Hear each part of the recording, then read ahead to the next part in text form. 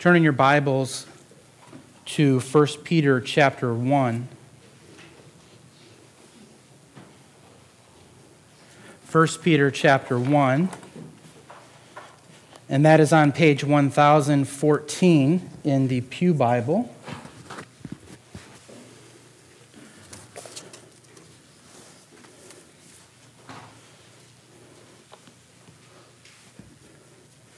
And we're actually going to read verses 3 through 12 here in a minute.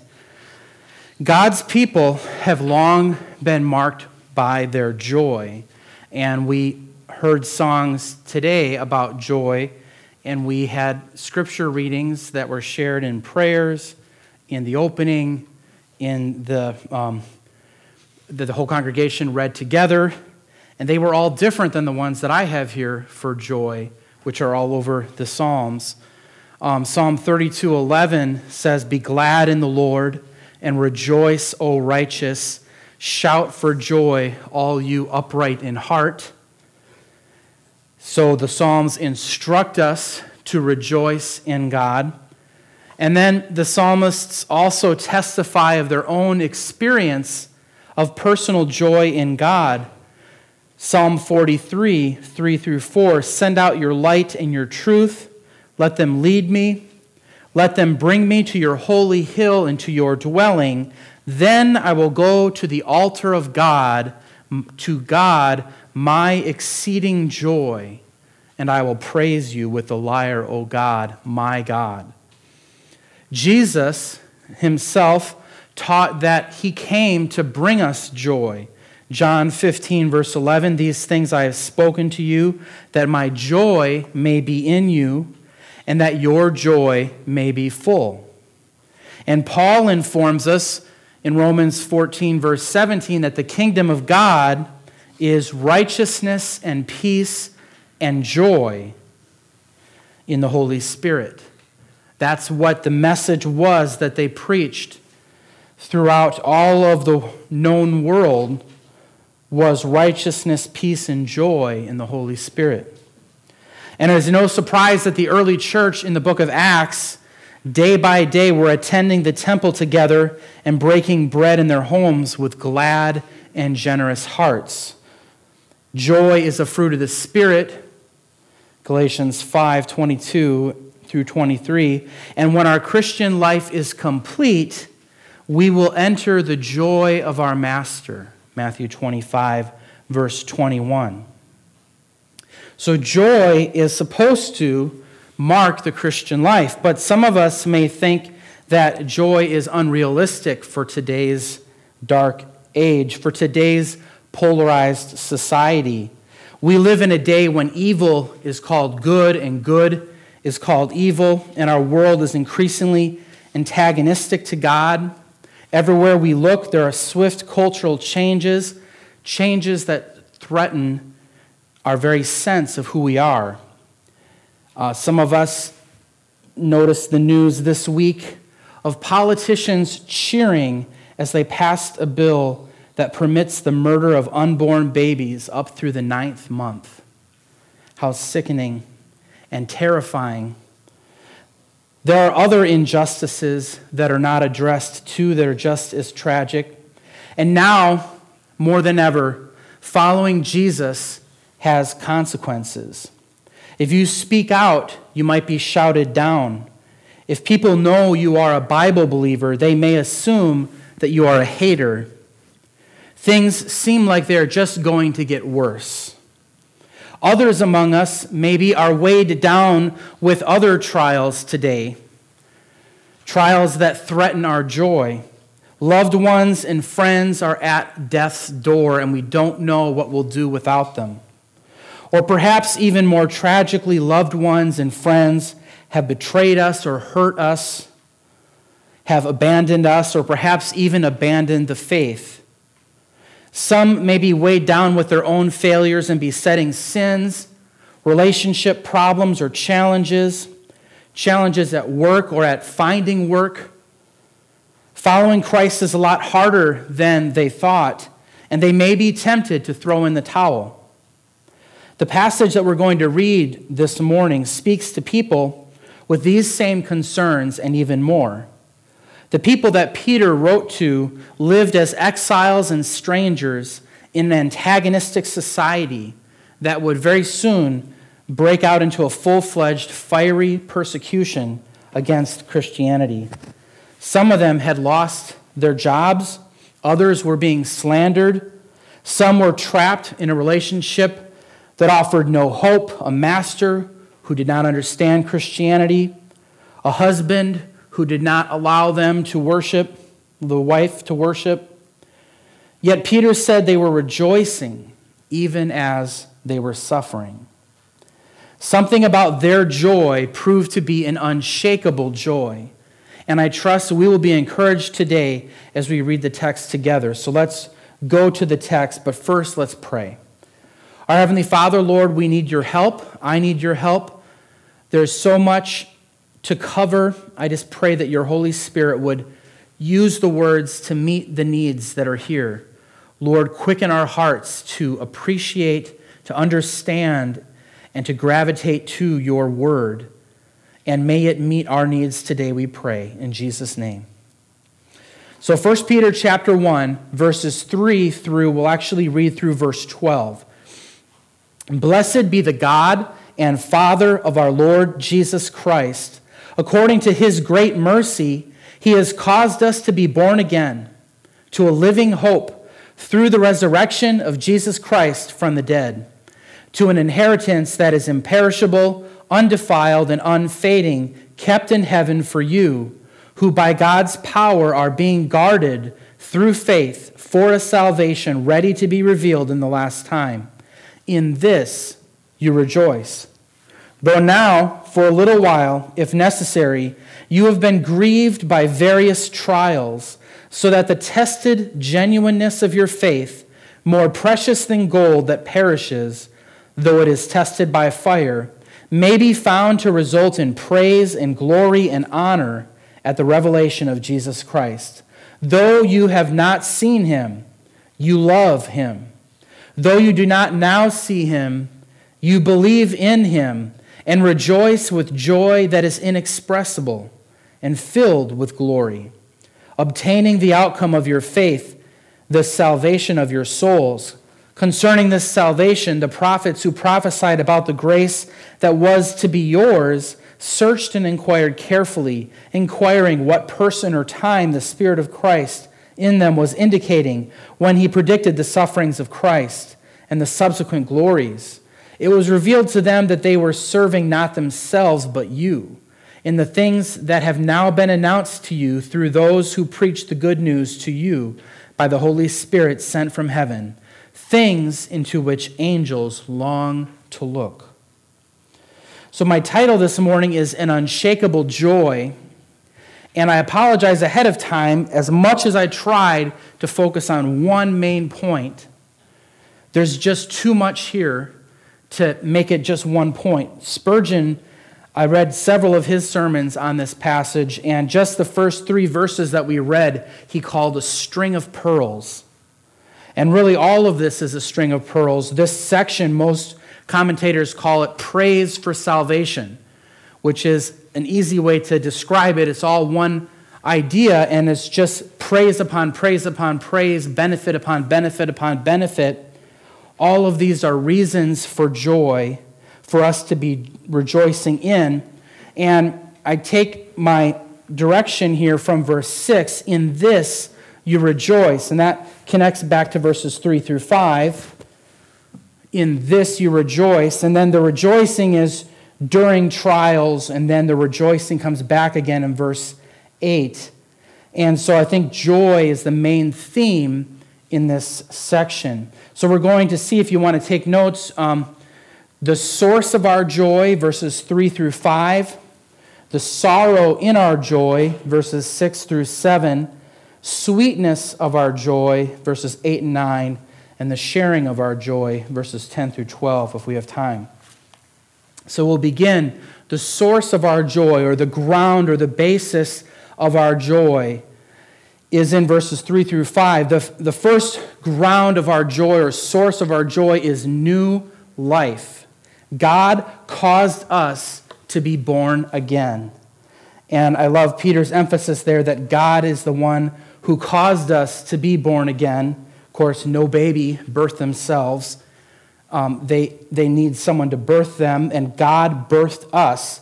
And how he did it, in verse 3, is through the resurrection of Jesus Christ from the dead.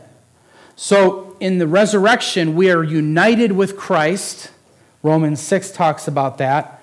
And Christ's resurrection is the beginning of not just new life for us, but new creation for everything. 2 Corinthians 5:17 says, "Therefore, if anyone is in Christ, he is a new creation. The old has passed away. Behold, the new has come." Jesus inaugurated a new age. So we're living in the time between times, the ending of the old age and the beginning of the new age. He has come to bring new creation, and the beginning of that is within our hearts, our relationship with Christ, which is so new compared to the old covenant. And yet it is still incomplete. It's still, we don't see him face to face. So there is more to come. We haven't inaugurated, a begun new creation, but we've yet to see all of the fullness of it. So this new life that has been inaugurated by Christ's resurrection power has given us a new heart, a new beating heart, and it says that we have a living hope. A living hope. There is a new life within us. So that is one reason why, one blessing of salvation for which we have joy. And this new life leads to a new longing. So we have a new life and a new longing.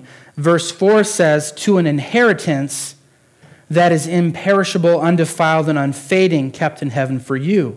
So our living hope is a confident expectation. It doesn't mean what we think of necessarily with the word hope. I hope it won't rain tomorrow, or I hope we don't get too much snow tomorrow. I hope it's not going to be as cold as they say on Wednesday. That's kind of a wishful thinking that may or may not happen. That's not what the word means in the New Testament. It means a confident expectation of something that hasn't happened yet. It's basically another way of talking about faith. It's looking through the eyes of faith to something that is sure. So now that we have new life, our outlook has changed. We're not looking to see how we can advance ourselves and be better than our peers and have a better car than the Joneses. Our outlook is now on this new inheritance. We have a new longing. We are looking to something greater than just this life. We're no longer citizens of this world, but citizens of a heavenly country. Philippians 3:20, our citizenship is in heaven. And then in 1 Peter 1, verse 1, he says that they are elect exiles of the dispersion. And in chapter 2, verse 11, he calls them sojourners and exiles. What is he talking about here? I think this is connected to our longing. Just like Israel was dispersed after being exiled from the promised land, so these Gentile believers were following God in a pagan land and living as sojourners. You've heard the song that I'm just passing through. I'm just passing through this world, waiting for my Father's land. They were like Abraham, Isaac, and Jacob, who in Hebrews 11 it says they were looking forward to the city whose designer and builder is God. They were strangers and exiles on the earth, seeking a homeland. They desired a better country, a heavenly one. So Abraham, Isaac, and Jacob lived in tents. They were exiles in the land. And Israel became exiles out of the land. And here we are as Gentile believers, most of us, we are exiles and sojourners, just like Peter says. We have a citizenship not of this world. We have an inheritance that is reserved in heaven. And this inheritance is imperishable, undefiled, and unfading. It can't be shaken by a stock market drop. It can't be shaken by government shutdowns or by invasion or by whatever terrible thing you can imagine. It's reserved in heaven for you, undefiled, uncorruptible. That is the source of our new longing. No matter what happens to us, we have our allegiance above, and we are not shaken by the things of this world. Therefore, we have joy. So another source of our joy, new life, new longing, is a new loyalty. Verse 5, who by God's power are being guarded through faith for a salvation ready to be revealed in the last time. There's this faith element, a loyalty to God.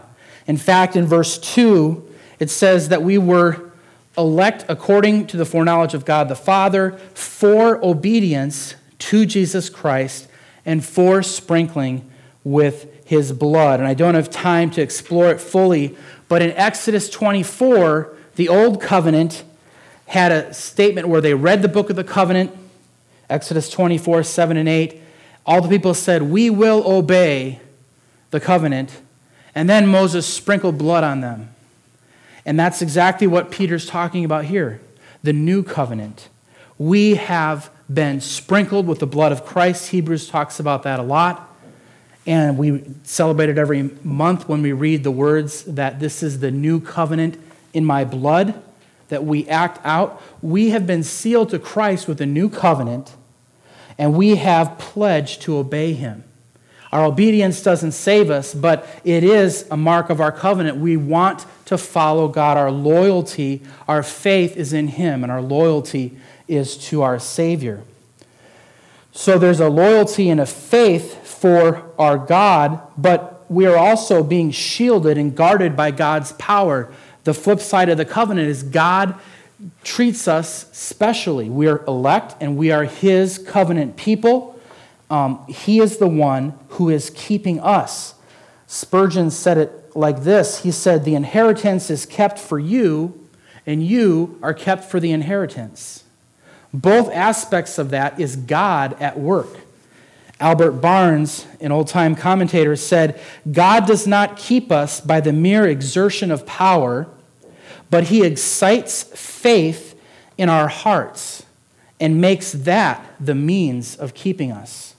So if you read that, it's really important how it's worded. It says that you are, by God's power, are being guarded through faith for a salvation. God's power is guarding you through faith, but God's the one doing it. So God is working faith in you. God is working in you both to will and to work for his good pleasure, Philippians 2:13. So what I take this to mean is that eternal security does not mean we don't have to continue believing. The Bible does say that there are some who believe for a while and in time of testing fall away, Luke 8:13. True believers are those whose faith continues. Once saved, we are always saved, but it's those who have been truly saved. So once saved, always saved. Those who are truly saved will continue to believe because they are kept by God's power through faith. And that is an encouraging thing because our faith can waver and we can look and lean upon God to be the one to keep our faith strong. So because of our faith and our new life within us, believers have a new longing and a new loyalty. And God even pledges to keep their faith strong, even as he keeps our heavenly inheritance sure. All of this results in a great joy because it is in this that we rejoice. The joy of believers is based on the salvation ready to be revealed in the last time. The last part of verse 5. The time when they finally reach that heavenly country. Joy indeed. So we are going to reach a heavenly country. We are being kept by God's power. We have a new loyalty that is generated by this new life in us. We have a new longing. Our hearts have changed. All of this is great. So therefore we rejoice. But it says, though. In this you rejoice, though now for a little while, if necessary, you've been grieved by various trials. I'm focusing on the word grieve. So the second point is sorrow in our joy. So we have a source for our joy, the salvation that we have, but we also have sorrow in our joy. So there's a few things that we can learn about trials here from verse 6 and 7 that I hope you will take to heart, especially if you're not in a trial today. This is the time to bank up this knowledge and reach into it later when harder and darker times come. The first thing to notice about trials is that they are periodic. Periodic. I'm going to have a bunch of P's for you here. So it says, though now, if necessary. So what he means is not everyone who's reading this is necessarily having trials this instant. So everyone is not enduring a trial right now. In this room, not everyone is having a trial. And every minute of your life is not a trial of your faith. The Christian life is not an endless succession of bad experiences only. But from time to time, there are trials.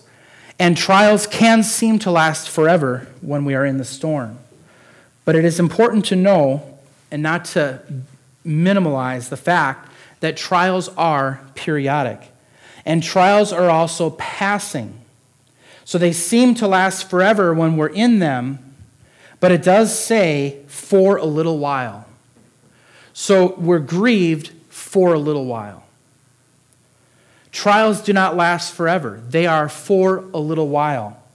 And even those who are called to suffer until death find that this light momentary affliction is prepared for them an eternal weight of glory beyond all comparison. 2 Corinthians 4:17.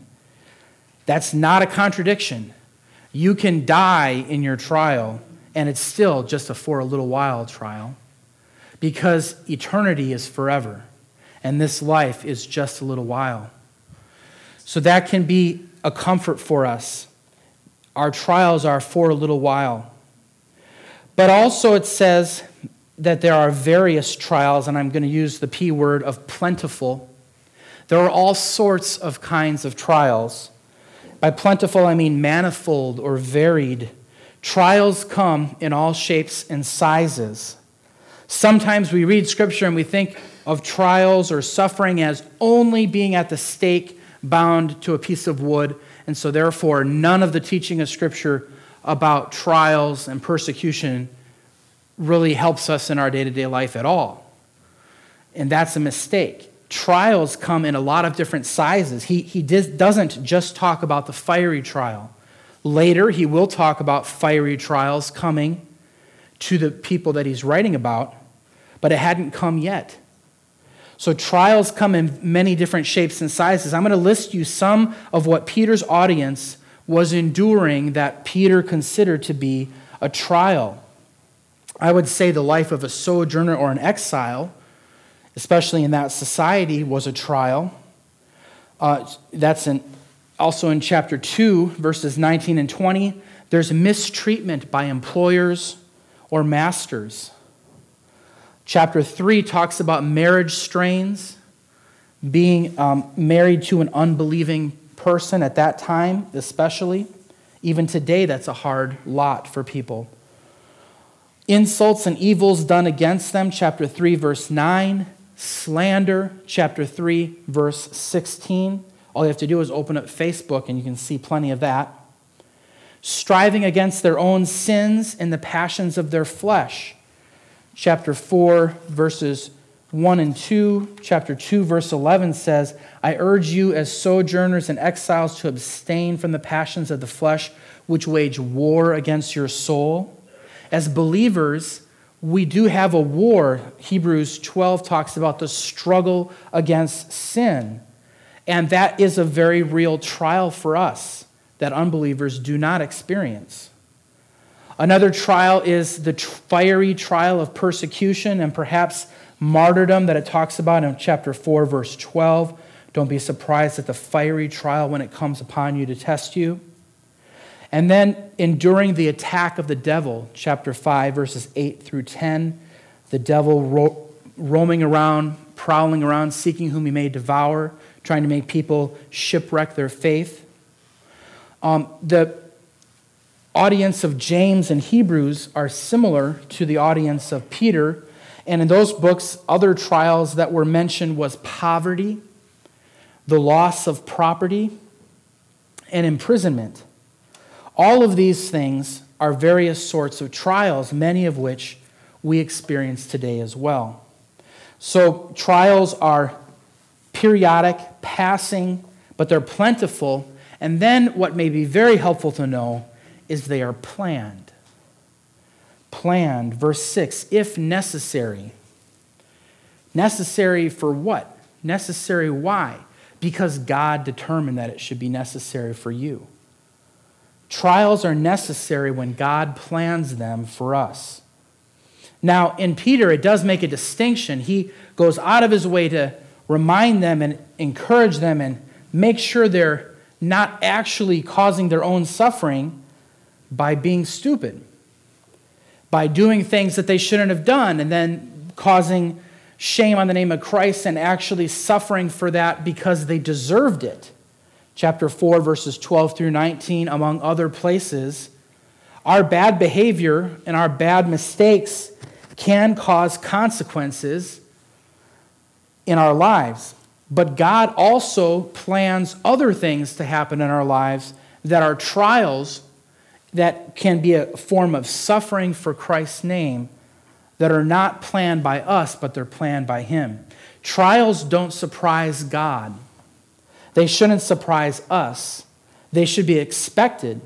2 Timothy 3:12, indeed, all who desire to live a godly life in Christ Jesus will be persecuted. I haven't heard Benny Hinn talk about that, or Joel Osteen.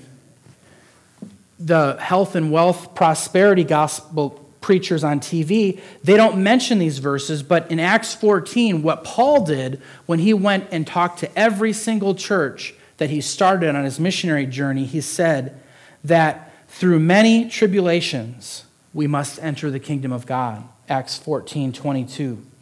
Jesus, of course, promised, in the world you will have tribulation. John 16:33. And in another place he said, you're going to be in prison, and some of you they will put to death. That doesn't really sound like health and wealth prosperity. If they just can believe it, it's theirs. No, trials are necessary. They are planned by God. And the reason that they're planned and necessary is because they are productive. And that is verse 7. So that the tested genuineness of your faith, more precious than gold that perishes, though it is tested by fire, may be found to result in the praise and glory and honor at the revelation of Jesus Christ.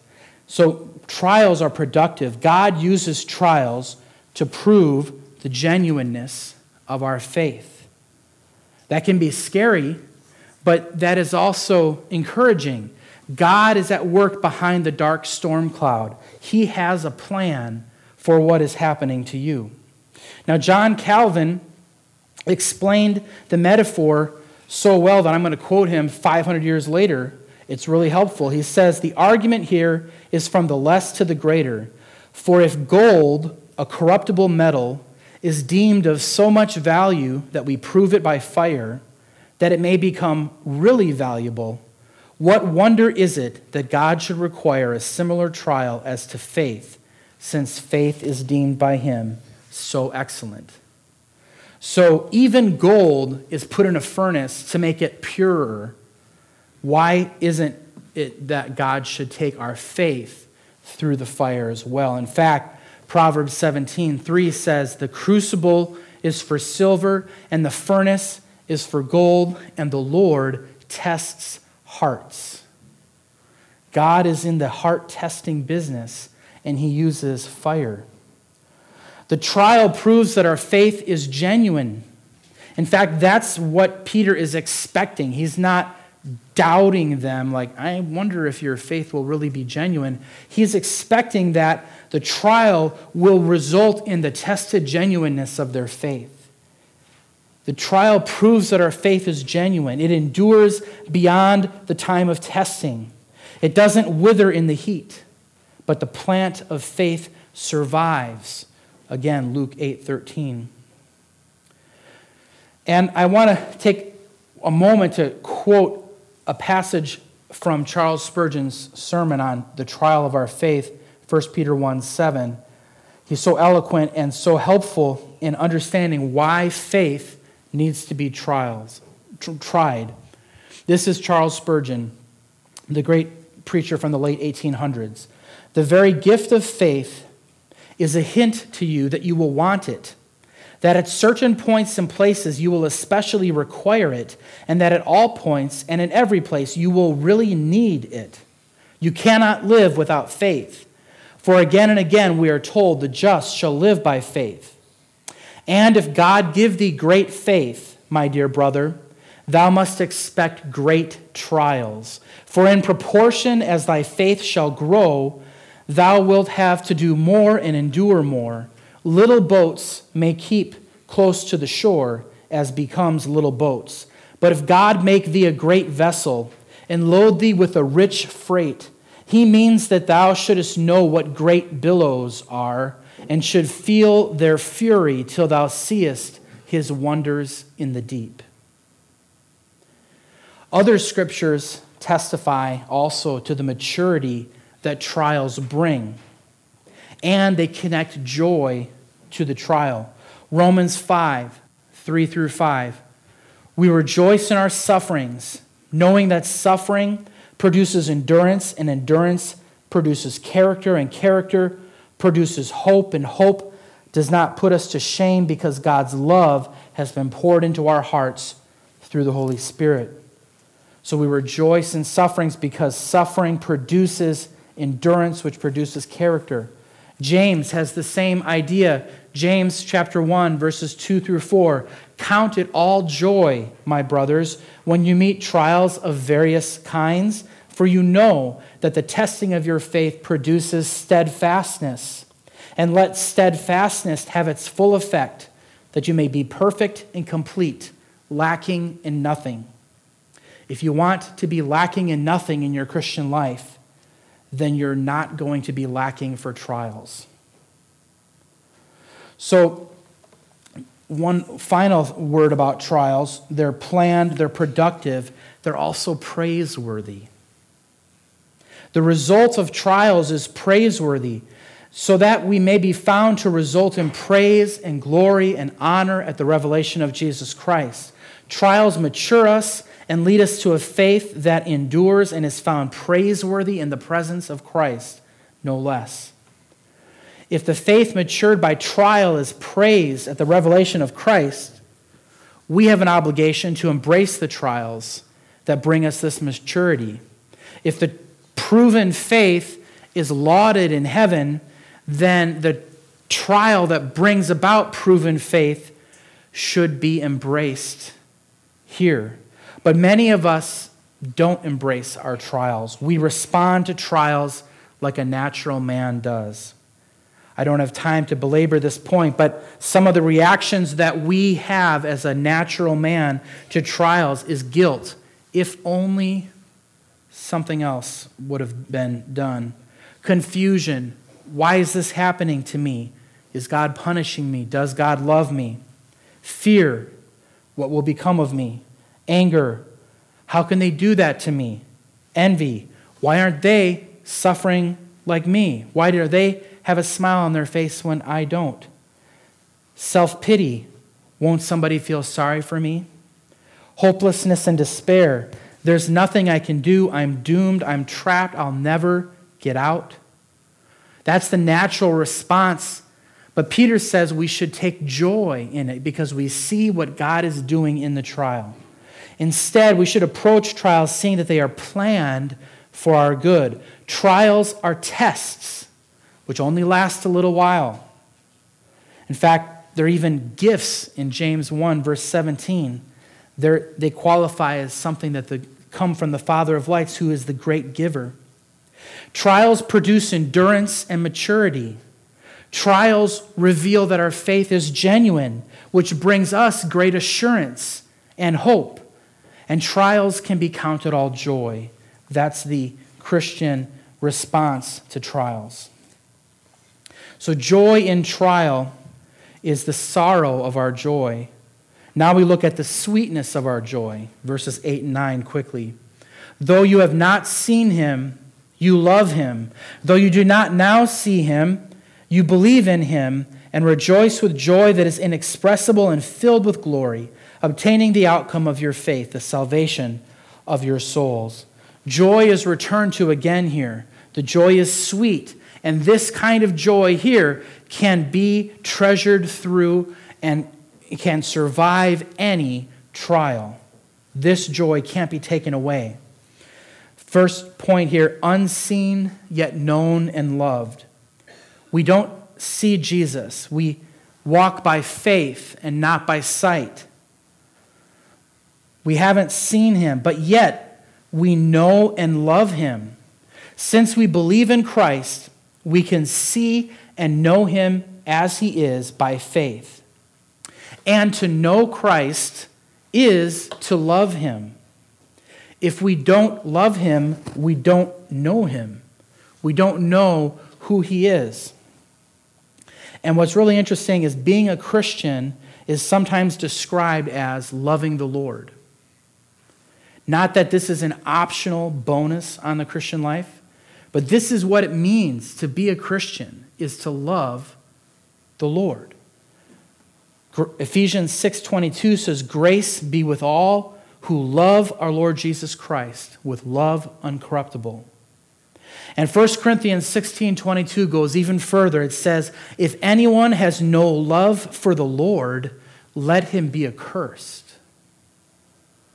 Love is something that will be present in a Christian's life, because even though we don't see Christ, we know him, we believe in him, and therefore we can't help but love him.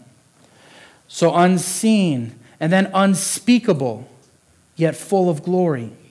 Our joy is inexpressible. Some translations have that unspeakable. It can't be explained to unbelievers. They look at you strange. They don't understand how you can be having your face in a book or your head bowed in prayer and have tears coming out of your eyes and your heart overwhelmed by joy. To them, it is crazy. Our joy is inexpressible. Our experience is of wonder. And most of us have had times in our spiritual life of unutterable emotion and communion with Christ. This kind of deep joy lasts in trial and keeps us rooted to Christ in faith. It is a sweet taste of the Lord's goodness. Just a few verses later, 1 Peter 2, verse 3 says, "If indeed you have tasted that the Lord is good." He expects us to be growing in our faith if we have tasted that the Lord is good. And he is good. Amen? And then unfinished. Unseen, unspeakable, and unfinished, yet presently experienced salvation. He says, obtaining the outcome of your faith, the salvation of your souls. This is not just the sense that if you have this joy now, you can bank on the fact that at the end of your life, when you reach heaven, you'll obtain the outcome. No, you're obtaining it now. In some way, you have it now. Charles Spurgeon said, how much of our salvation do we have now? Well, how much of Christ do we have now? We believe in all of Christ. We have all of Christ. We are his. We have all of salvation now. So we are presently experiencing the salvation of our souls. Our souls have not yet finally been glorified. We still have the presence of sin in our lives, but we have been liberated from the power of sin. We can experience a foretaste of eternal salvation through our communion with Christ, which is sweeter and deeper only as we grow in our faith and our obedience. So this joy should lead to an experiential sanctification where we're becoming more and more conformed to the image of Christ. The last point we don't have a lot of time for, sharing of our joy. But I think it is helpful to see quickly. Verses 10 through 12 basically say that our joy is not shared with the Old Testament saints. It was a grace that was ours, that they were wondering what it meant. What exactly could it be? Our experience of salvation is similar to, but it is far superior than what the believers in the Old Covenant experienced. We have more information, and so our joy can be based in more knowledge. So it's not quite shared with the Old Testament saints. And then it's not shared with angels. There's a great song that Stephen Curtis Chapman sings that has a line, "We know things angels only wish they knew." That's the kind of salvation we have, that angels are sitting there wondering about, how can this be? What would it be like to be redeemed? But our joy is shared with Christ. In chapter 2, verse 21, it says that Christ also suffered for you, leaving an example that you should follow in his steps. Jesus endured the cross for the joy that was set before him, Hebrews 12:2. And he suffered for us, leaving us an example, and we can rejoice that we share Christ's sufferings, 1 Peter 4:13. So the suffering and the joy together, Jesus already experienced that, and our suffering and our rejoicing is our sharing in what Christ has already done, our taking up the name Christian. And then finally, the sharing of our joy is shared by believers around the world. 1 Peter 5:8-9, be sober-minded, be watchful. Your adversary, the devil, prowls around like a roaring lion, seeking someone to devour. Resist him, firm in your faith, knowing that the same kinds of suffering are being experienced by your brotherhood throughout the world. So Peter is really speaking very broadly here. His letter is written to the whole area of Turkey today. And then he says throughout the whole world, this suffering is happening as well. And think about what's happening in China today, what's happening in other countries, in Islamic countries around the world. Other believers are having the same experience of suffering and yet having joy while they're grieved by various trials too. So, in conclusion, trials are challenging, and 1 Peter is not prescribing a glib joy that denies your true feelings. There is sorrow in trial, but a deeper joy can get us through. Peter calls us to cast our cares on God, knowing that he cares for us, 1 Peter 5:7. He calls on the elders to serve the flock faithfully to help them endure the trial, the first few verses of chapter 5. He wants the spiritually gifted to use their gifts for the benefit of all, 1 Peter 4. He calls us to follow the example of Christ and realize our privileged position as God's people. He grounds our joy ultimately in the great salvation work of God on our behalf. The day when Christ comes and we enter our eternal inheritance in heaven is the day when all wrongs will be righted and our suffering will be seen to have been worth it all. Our joy looks back to our salvation, and it looks up to our eternal reward, and it looks to the one who has saved us. It is Jesus that we worship with inexpressible joy full of glory. We trust in the very God who promised this from Isaiah 43, verse 2. When you pass through the waters, I will be with you. And through the rivers, they shall not overwhelm you. When you walk through the fire, you will not be burned, and the flame shall not consume you. Why? Because a few verses later, fear not, for I am with you. Now, perhaps some of you have never trusted Christ, Or you made a profession a long time ago and you don't have the joy in the communion that we talked about here. Perhaps trials are weighing you down and you seem to have no joy. I ask you to call out to God in faith. Cast your cares on Him. Talk to any of our elders or any white-haired or older believers in Christ. Don't let this moment pass.